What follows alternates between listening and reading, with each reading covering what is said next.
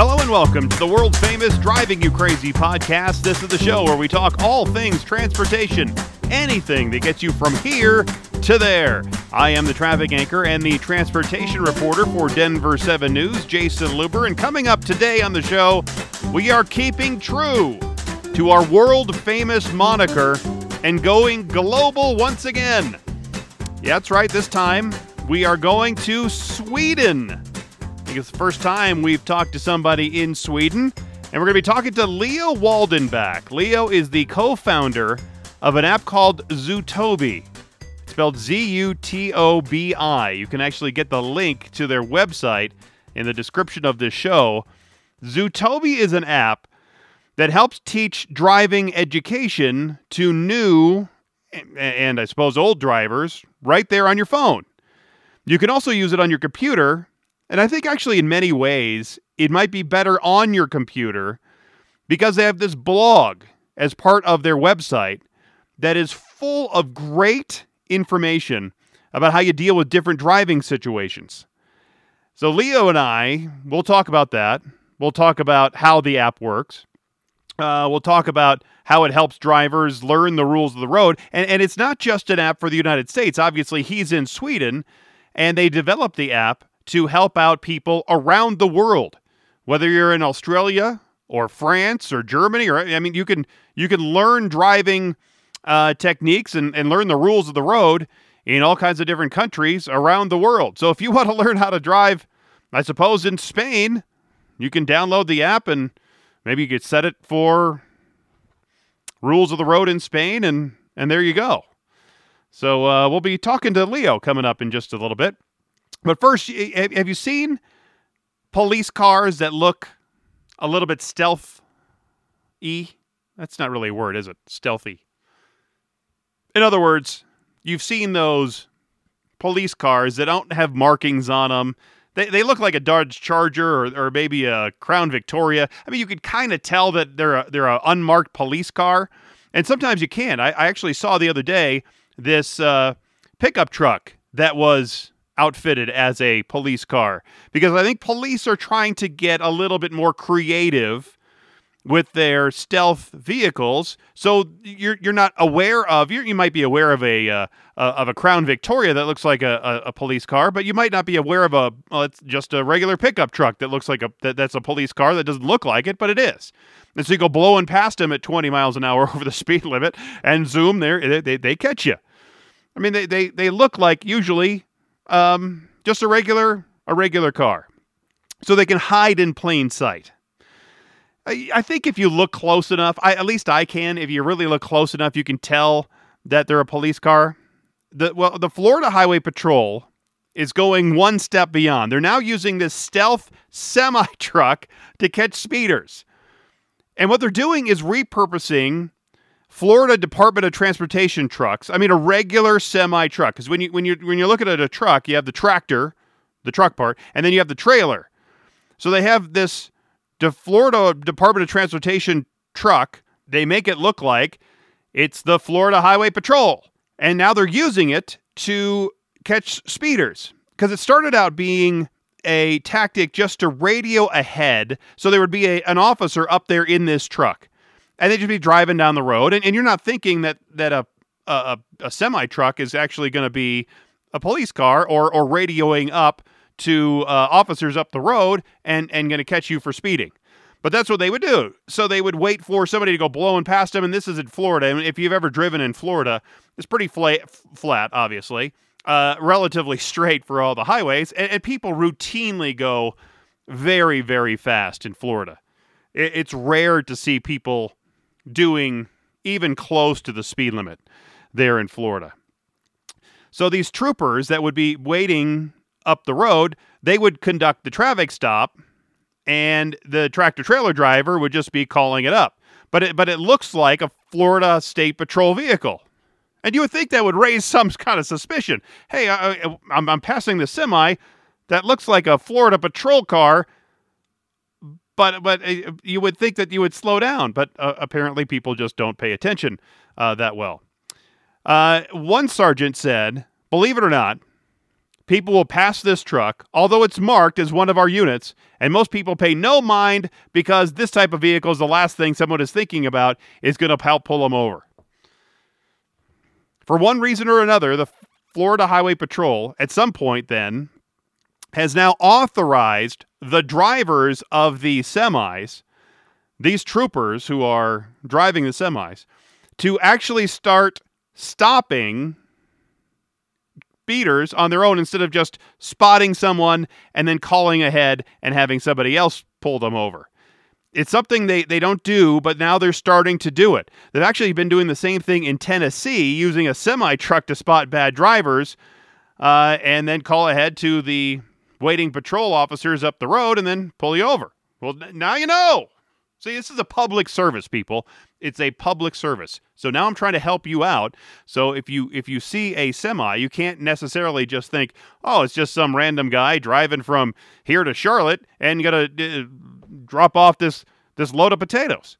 That's not the case. It could be somebody that's going to report you for speeding as you go whizzing by them. It's something I didn't know. I actually heard of truck drivers being part of the safety patrol, and if they saw something where someone needed assistance, they would call it in. But I didn't really hear of anything where they would only call in for speeders. So that's interesting. And now you know. At least now you have. Now you've been forewarned. Yeah, because you see that campaign too to call the state patrol to report aggressive drivers or speeders. It's usually the star.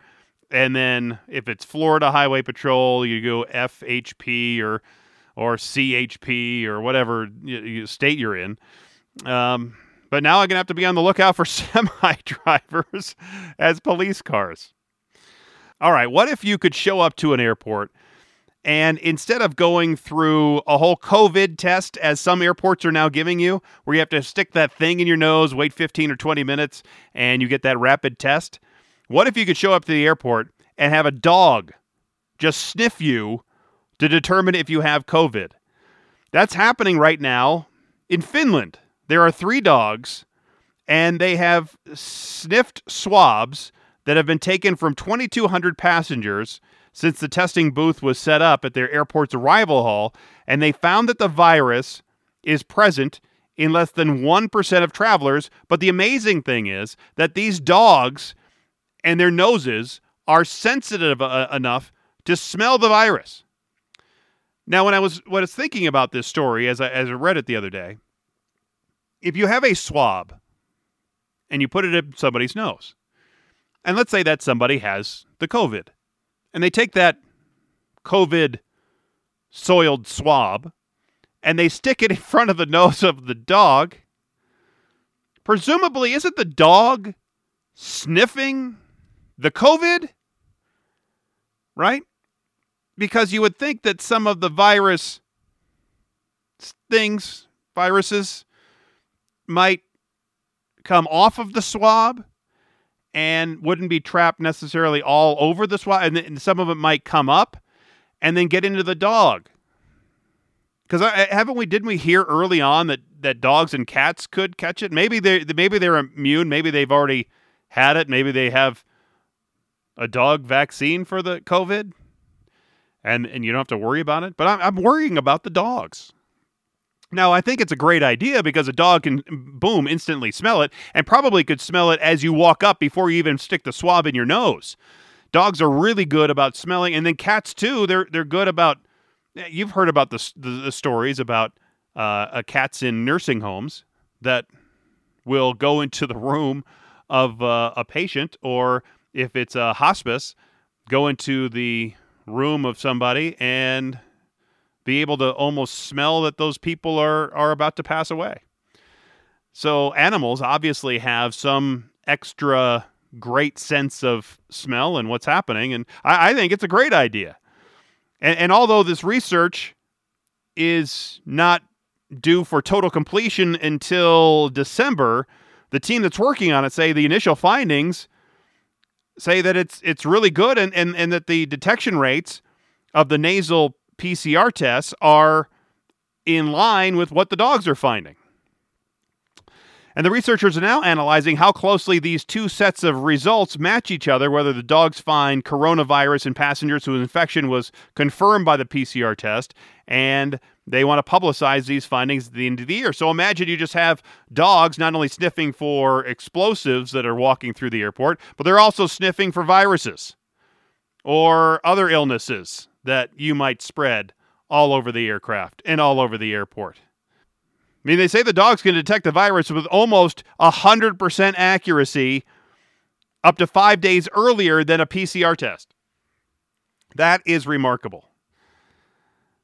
About 100 travelers a day have been queuing up for this test there in Finland, which involves wiping the swab under the skin, and then you put in front of the dog, who then sniffs it, and then hopefully doesn't get the COVID.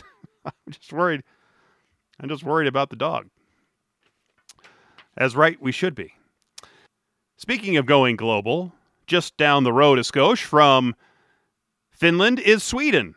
Now, a few episodes back, I had a great conversation with 911 driving school owner Jeff Westover, and someone reached out to me to tell me about something else that is helping out new drivers. There's a phone app that is helping teens and new drivers learn the rules of the road and helps them ace their driving tests. This app is called Zootobi, and the founder, as well as the head of growth for Zootobi, Leo Waldenbach, is joining me from Sweden to talk all about this app and how it can help students learn to drive. Leo, welcome to the world-famous Driving You Crazy podcast.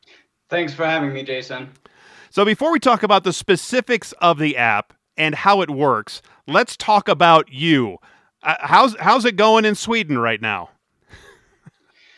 Well, of course, with Corona, it's a special world right now, but we're managing. We're just focused on, creating, improving our company, improving our courses.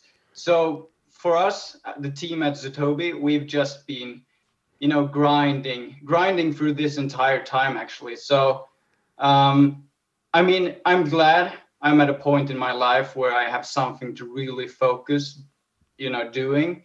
So I'm doing quite well, actually, disregarding the circumstances. How tough is driving in and around Sweden? It's very tough. It's very tough. But we have rigorous courses. We have a great driver's education system, and that's just where we started off. Like, we saw that around the globe. Traffic accidents are so prevalent, and the main cause of traffic accidents, or a lot of them, are caused by drivers not having enough knowledge, so they make driver errors, and these are highly preventable accidents. So what we just did was that we took driver's education from Sweden, we took driver's education from Australia, we took driver's education from the UK and Germany and the US, and we kind of merged them into this ultimate driver's education course for, creating the best experience, the best learning, and the best memory retention. So what's your background then in, is it either app development or is it in driving and teaching how to drive that led you to create this new app? Yeah, I've worked with an online education company before. So I already know what people want and what they need. So that just, got us into this when we saw the terrible statistics, and also, how we were affected. A lot of us in the Zootobi founder team, we're actually a bunch of brothers. So we had a traffic accident close to the family. And then we were like, okay, this wasn't a preventable accident. Why wasn't it prevented? And that's where we started thinking, what can we do? Is there anything we can do to increase the knowledge of drivers on the roads? And since we were already in the e-learning game, it was easy for us to transition to driver's education. So let's talk about the app. How does it work? And after I download it onto my phone, what does it look like? And take me through some of those steps. Yeah, sure. So we've created a gamified all-in-one driver's education app. So it has both driving theory, summarized driving theory, and practice tests. What's gamified with it is that it has point system, it has achievements, level up systems, and you can also compete with your friends. And this has proven to be remarkable in terms of memory retention and the speed at which the students are learning. And this is true for all teens, but especially teens who have problems concentrating normally. So they, WhatsApp message or talking with their friends or talking to them, or they just don't want to study. And this gamification that we have integrated in our app has just proven to be remarkable with teens and young adults. But if we look at how the app is, the layout of the app, well, it's built into lessons. So each lesson focuses on specific topics. This can be use of lights, traffic lights, warning signs, railroad crossings, how to drive safely near pedestrians. And what we do then is that we let the student read through a summarized version of that topic. So they know everything they need to know to become a safe driver on that topic. And then we reinforce the information with practice tests. And these practice tests are highly similar to that of the real permit test. So you get both the, permit test practice and preparation, but you also get the foundation to become a safe driver through the theory that many people actually skip because the handbook is so boring normally. And is this maybe better than just reading through the handbook? Because like you said, there are some gaming type aspects to it at the same time as you're learning. You're also having fun at the same time. Yeah. I mean, I think that's the future of driver's ed, to make things fun, because that's how you get people to study. And I think that's just been a huge part of today's problem and why teens are so likely to be involved in accidents. It's just the fact that teens have a hard time studying sometimes and they don't get the foundation right. So they need that extra little push. And we give that through gamification, making it like a game. So they want to study, not that they have to study. Is it an app that maybe you would suggest the teens using? Let's say if they're in the car with their parents as their parents are driving, maybe they can use the app at the exact same time so they can see any of these real life things happening on the road. Is that a decent suggestion? Yeah, I haven't thought about that actually, but probably. I mean, Leo, I'm an idea guy, Leo. So there you go. Yeah. Thanks for the idea. We should probably put that in app. But I mean, the main thought is like we have a lot of real life situations. We have a lot of visuals to make, to increase retention and remembering, because it's proven that real life situations, so the teens can actually learn and then they can see what it could look like in real life. So I mean, I think probably the best way is to read the theory first and then look at those things when driving with your parents. I'm speaking with Leo Waldenbach. He is the head of growth and co-founder of Zootobi. It's an app, and it helps kids learn about driving, and it's an education app, and it's really interesting. You can get it right now on iPhones and on Android, and the link to it is here on the description of the show. You were talking about how you took all the different driving styles from around Europe or United States, Australia. There are a lot of different driving styles regionally within the United States, and I imagine it's the same thing around the world, that Germans will drive different than Sweden and then different than Australia and different than Spain. So how do you incorporate that in the app when you have so many different driving styles, not only in one country like the United States, but around the world?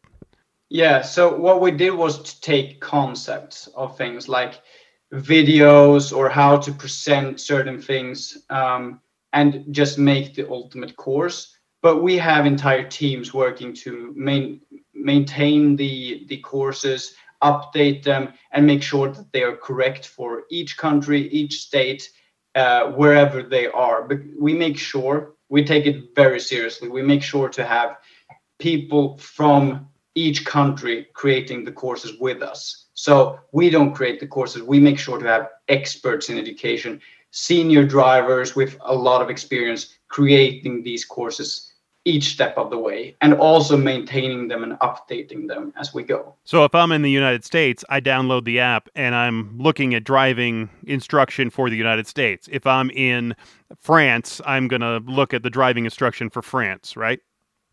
Yeah, exactly. And we've made sure that we don't rush new countries because we want to create them right. So we make sure that they are the best in the country. In each country, we like in the United States, we are positive that we have the best driver's education in the whole United States.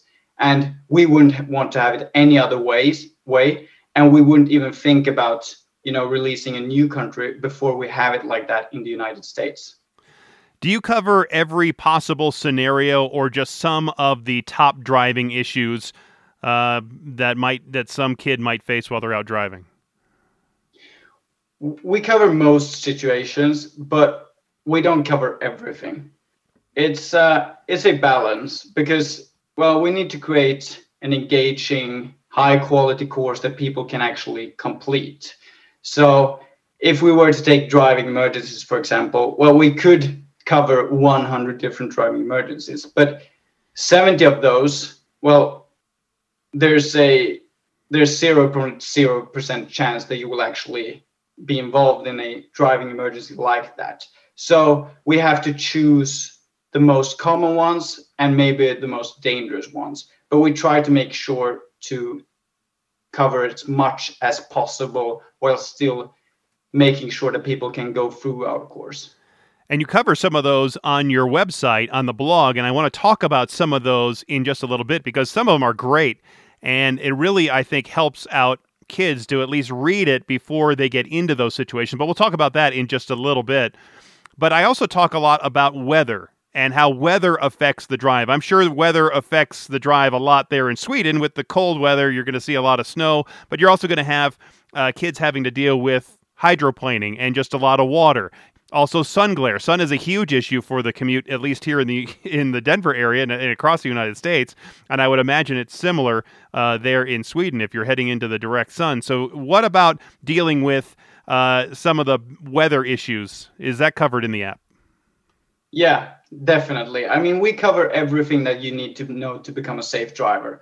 We make sure that you know how to cooperate with other drivers, how to drive near pedestrians, trucks, how to drive in different kinds of weather conditions, what to do. We don't, that's a big issue with the driver's education in the United States nowadays, that a lot of it is focused on getting people to pass the permit test, or at least that's how a lot of students think. But we try to not think about the permit test, but think about how to create drivers that can actually drive on the road without being hazards. So, we make sure to include all of those different types of situations that you can actually be involved in, like different weather conditions, like driving in fog, driving in heavy rain, driving on when it's snow outside, stuff like that. You mentioned driving tests. This is obviously a preparation for us to pass a driving test. In the United States, all the different 50 states have different driving tests, so you must have to cover all of those. Plus, I would imagine that the driving test in Sweden, where you are, is going to be different than the driving test in the Netherlands or the driving test in Switzerland. So how do you deal with all the different driving tests that you have to teach to? Yeah, it's the same thing as I previously talked about. We make sure to have entire teams from each country that are developing these courses. So everything is up to date, up to point, and accurate for each state, each country, wherever we are. I'm speaking with Leo Waldenbach. He's the co-founder of Zootobi. It's an app that helps kids and, well, I guess adults, if you will, in their driving education. And he's also the head of growth. Let's talk about that. Let's talk about adults. I think, and I've always advocated that I think adults should go through driving courses again and again, because I really think that helps them learn, at least remember the rules of the road, what they're supposed to be doing, and maybe they'll drive a little bit better. What do you what do you think about adults using the app?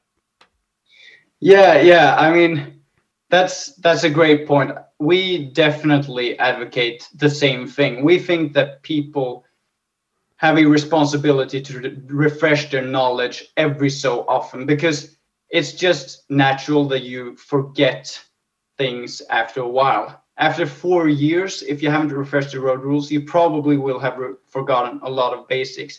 And you will also probably have started, pushing the boundaries a little bit, driving a little bit quicker, not maintaining the safety margin that you need to maintain.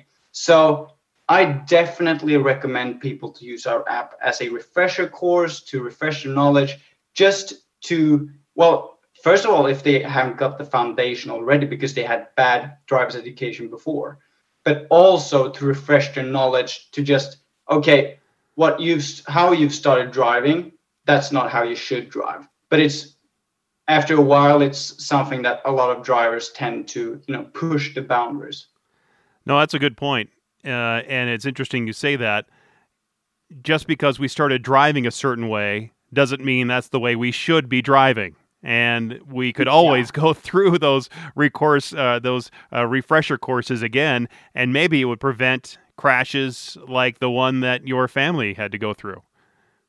Yeah, I think so, definitely. And I mean, if we look at the statistics throughout the United States, about 50% nationwide failed their permit test the first try.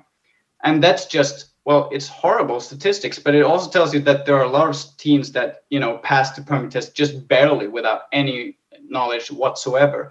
And how can you become a safe driver if you don't have the foundation, beforehand? Because then you will start learning things your own way. You will have to get the knowledge somehow, and probably you will learn it the wrong way. So, I mean, I think that's a massive problem. And I think, like I've said previously, I think that's a big reason why we have the statistics that we have. And as well as it's been proven that teens, when they start driving alone, they completely disregard a lot of these major driving rules that they should be following, like talking on their phone, texting, or driving distracted, driving too quickly. And these are things that, I mean, if they understood why they shouldn't be doing them, a lot of more teens probably wouldn't be doing them.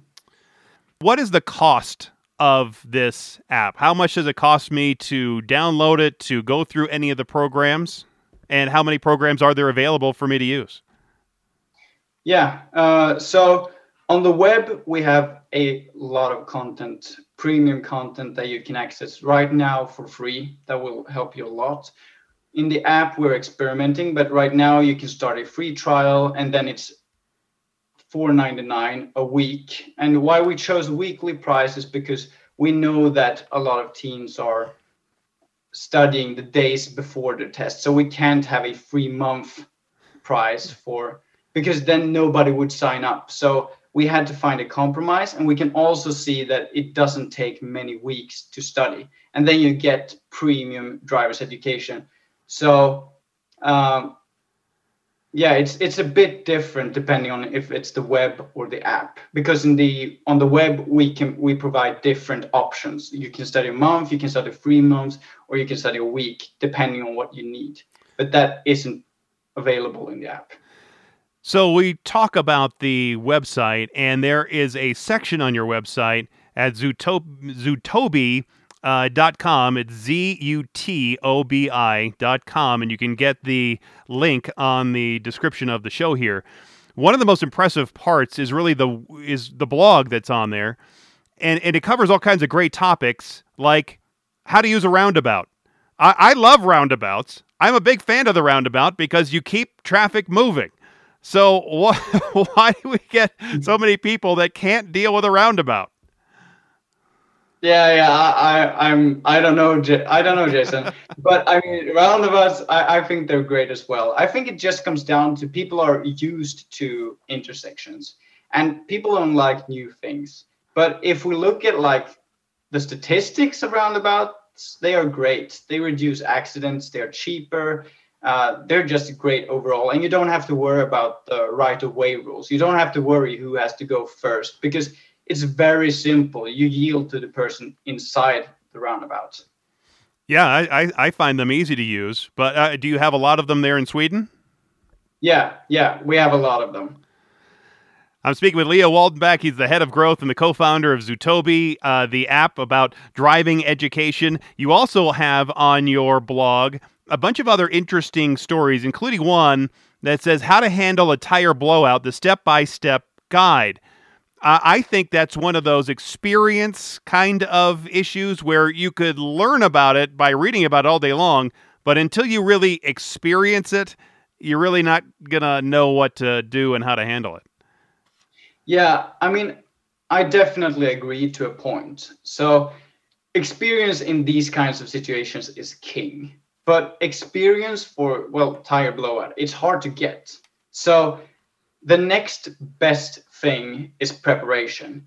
And well, if you don't prepare by reading beforehand, then you will have no clue whatsoever what to do. So it will be guesswork. Half of the time you will have a very bad crash, and half of the time you will make it because you did something right. So there I would say that by getting information beforehand, we hope that somewhere in the back of your mind, you will at least remember some things. You will remember that you shouldn't brake harshly in the case of a tire blowout. You should just let the car slow down or brake gently, even though it's a natural reaction to just push the brakes. So I think that's how we're thinking, because if you're in a situation where your life, it could actually be a potentially fatal crash, would you want to have a chance to remember what to do, or would you want to guess?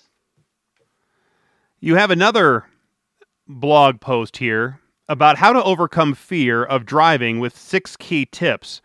I think some people, especially new drivers, they can be scared behind the wheel because it is a big responsibility, and some people take it as a responsibility. Other people just get in and go, and they don't really care about what they're doing or what they're in and how dangerous it really can be.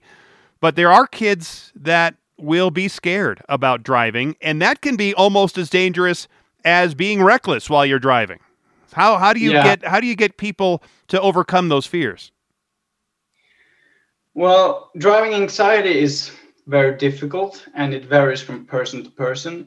But, well, I think it's a lot about the foundation. Once again, if you come to an intersection, you're a new driver, you don't know who should go first. That's a stressful situation. And that's where you start making mistakes, in stressful situations. So you need to know this information by heart. You need to know that that car over there should proceed first.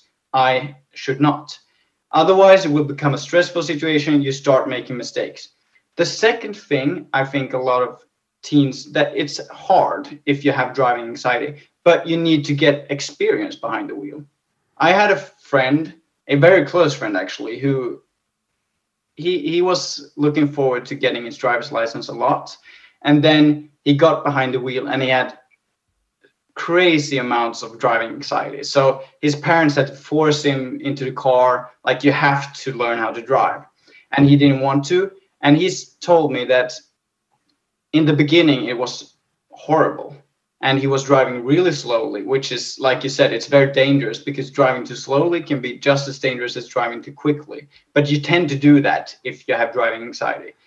But he said that after about 40 minutes of driving, it started to ease up a little bit. And after he felt comfortable, he made sure to study the foundation, the rules of the road, knew them by heart. And after a while, he got comfortable behind the wheel. Now, I think that is, the kind of the type of driving anxiety that most teens have, but of course not all of them, because some can be caused by like some trauma or something like that. But I mean, I think a lot of the time it comes down to just learning the rules of the road correctly by heart and practicing a lot. You were bringing me back by talking about a traumatic situation. My first wreck when I was 16 was I drifted a little bit. I was distracted by something. This was well before cell phones you had in the car. But I drifted a little bit. So I was in the left lane of a 2-lane road, drifted a little bit into the turn lane, and there was a pickup truck in that turn lane, stopped to make a left turn. Well, I saw the pickup truck too late, and I slammed on the brakes, and the car craters down and then shears off the whole front of the car.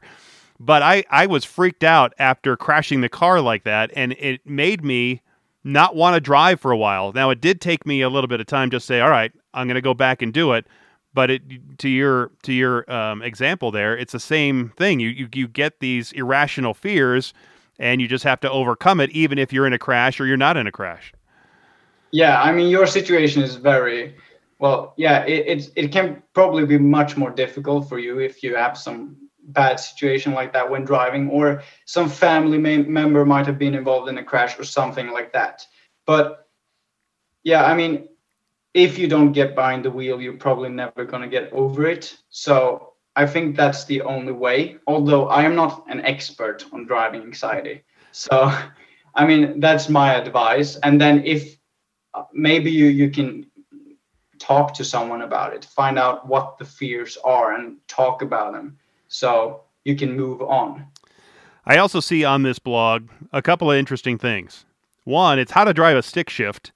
At least in the United States, we're getting away from stick shift cars. Maybe they have more of them in Europe.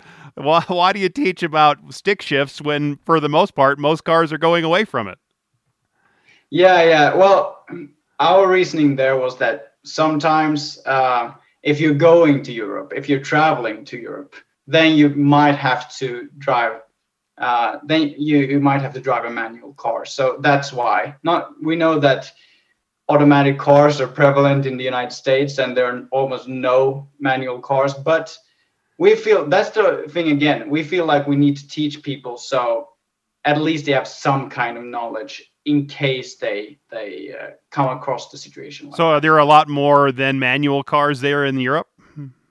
Yeah, definitely. I would say like probably like 1/3 of the cars or something like that. My father, he didn't even want to get an automatic car because he liked so much driving manual. So I'm the same way. I used to love this stick shift. It was great. It was I think you get a better feel for the car and for the road and for driving. It's bad in stop and go traffic, that's for sure. But I enjoyed it a lot. You also have a little blog on hand signals. Nobody uses hand signals anymore except for the one where they're showing you the number 1 signal. Yeah, but definitely. I agree with you. It's highly unlikely that you have to use hand signals, but in case you have your something goes wrong with the car, then you may need to, and then it's good to know. Like, it's pretty basic and it's good information to know in case the worst happens. It probably won't, but in case. I'm speaking with Leo Waldenbach. He's the head of growth and the co-founder of Zootobi. It's a driving education app that you can download right now on your phone. You can also get the link at the description of this show. I want to talk to you real quickly about getting pulled over. I know it's controversial here in the United States. We've heard a lot about that.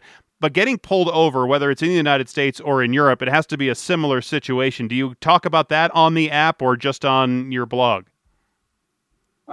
Yeah, I mean, you said you were impressed by our blog. I can tell you that our courses, you will be very impressed by them.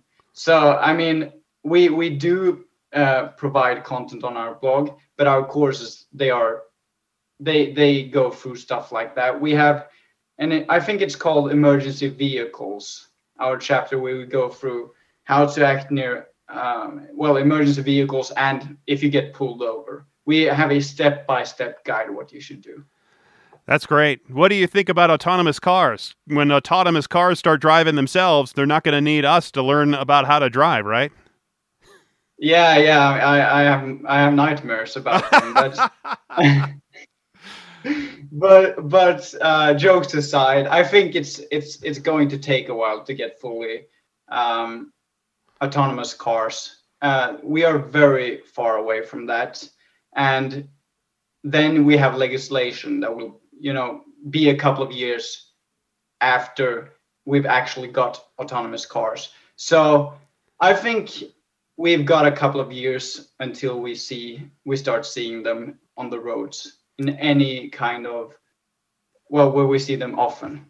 Yeah, I agree with you. I think it's going to be a lot of years down the road. And then the question is, do you mingle people-driven cars with computer-driven cars? And then that's inherently dangerous. And so I think there's a lot of stuff to work out there. And I think, like most people as well, they don't want to give like all of the control to the car. They want to be able, in case of an emergency, they want to be able to take control of the car. They want to have the ultimate control in case something bad happens. And then you will still need to have a license. You will still need to know the rules of the road. So, I mean, for it to go like where you can sleep in the back seat, I think that's like very, very far away. So I'm not that scared, but we until that time, we do want to make drivers as safe as possible. And finally, describe, if you will, because most people that are listening, we do have listeners around the world. We are really downloaded a lot in Russia just the last month for some reason. I don't know why. Also in Spain and Germany. So there'll be people from Europe listening. But tell me about the driving in Sweden before and during and now at the tail end, hopefully, of the pandemic. What was driving like before and now during this pandemic there in Sweden? So what do you mean, like more how much was traffic volume picking up? Were there a lot of people driving? Is there just not as much driving now? What is driving like then compared to now? Yeah, I mean, I think, like, I'm not quite sure, actually. Did you drive? Do you not drive very much? Do you ride your bike, or how does that? How do you get around? Well, I work from home, so I don't need to drive all that much. but I mean, I think for a time there, a lot of people work from home, but people are getting tired of COVID. So I think it's going to get back into pace, like the normal pace soon. And hopefully, I read about the new vaccine, so hopefully we can get that out soon and things can begin to return to normal. I mean, do you have traffic people on your local news broadcast telling you about crashes and other issues, like for your morning or afternoon commutes? Yeah, definitely we do. There are a lot of crashes in Sweden as well, but we have a very difficult driver's education system. So you have to get 58 out of 65 questions right, and you have to go through a minimum amount of hours before you can take the test. And it's the same for the United States with driver's ed, state-approved driver's ed for teens. But the thing with the United States, for example, in New York, you only have to get 16 out of 20 questions right. So you don't have to have all that much knowledge, which is a huge issue when you later become a driver, because it's just a wicked system that you have to get 16 out of 20 questions right. And you, most of the time, you also know kind of what the questions could look like. And then you don't think about the consequences about studying the night before. And well, as well as that you can fail, which we see in the statistics, that 50% fail the permit test the first time. And what is what is the driving age for Sweden? Same as the United States? No, we can start driving earlier, but we have different types of licenses. But it's 18 typically. Yeah, I know it would make a lot of teens mad, but I think the same thing should happen in the United States.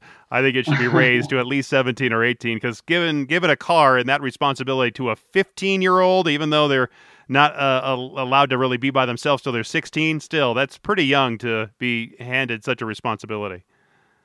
Yeah, definitely. I mean, and I do think as well that with age you become more responsible. So it doesn't have to be many years, but I do agree that 17 years old could be much better. And then maybe we could see that people are taking more responsibility on the roads, and maybe the difference between the age groups wouldn't be so big, because right now 16 to 19 years old, the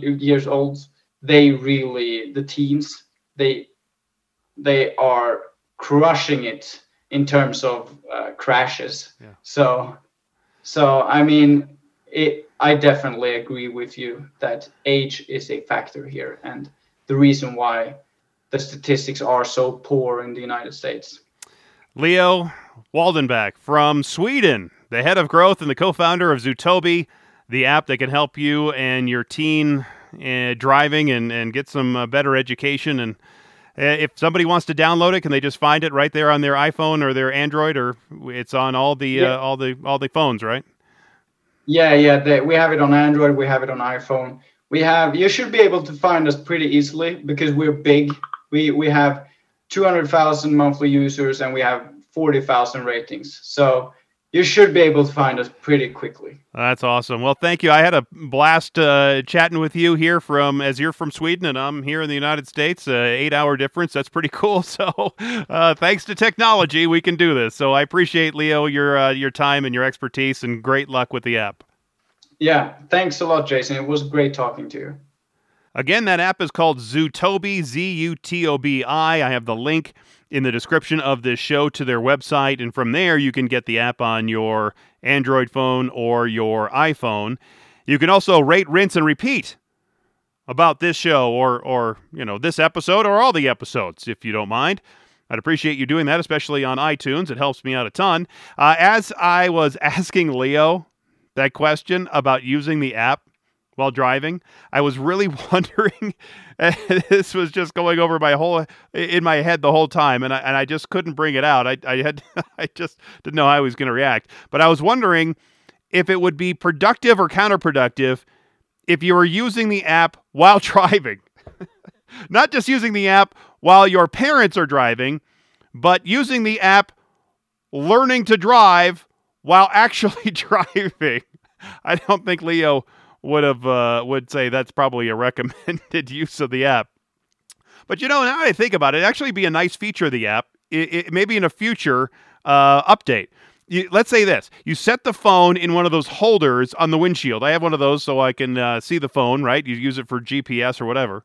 So you set the phone in the holder that's on the dashboard or on the windshield, and you turn on the app, and let's say it has a camera that's going like a dash cam would, right? So it can see what you see.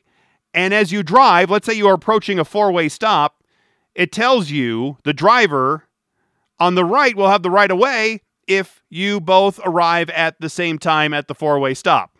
So it's educating you while you are actually driving and giving you real-life examples of what you should do while you're actually doing it. It watches you drive and then helps you learn as you're driving in those real-life situations. Maybe, let's say it's sensitive enough to know that you have started to slide a little bit. It's a little bit icy, maybe it's snowy, and then it says, hey, turn right to go left. That sort of thing. Gives you these helpful tips. Don't go through that red light.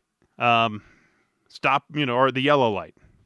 Don't speed up, slow down at the yellow light. Don't pull out halfway when you're at the intersection making the left.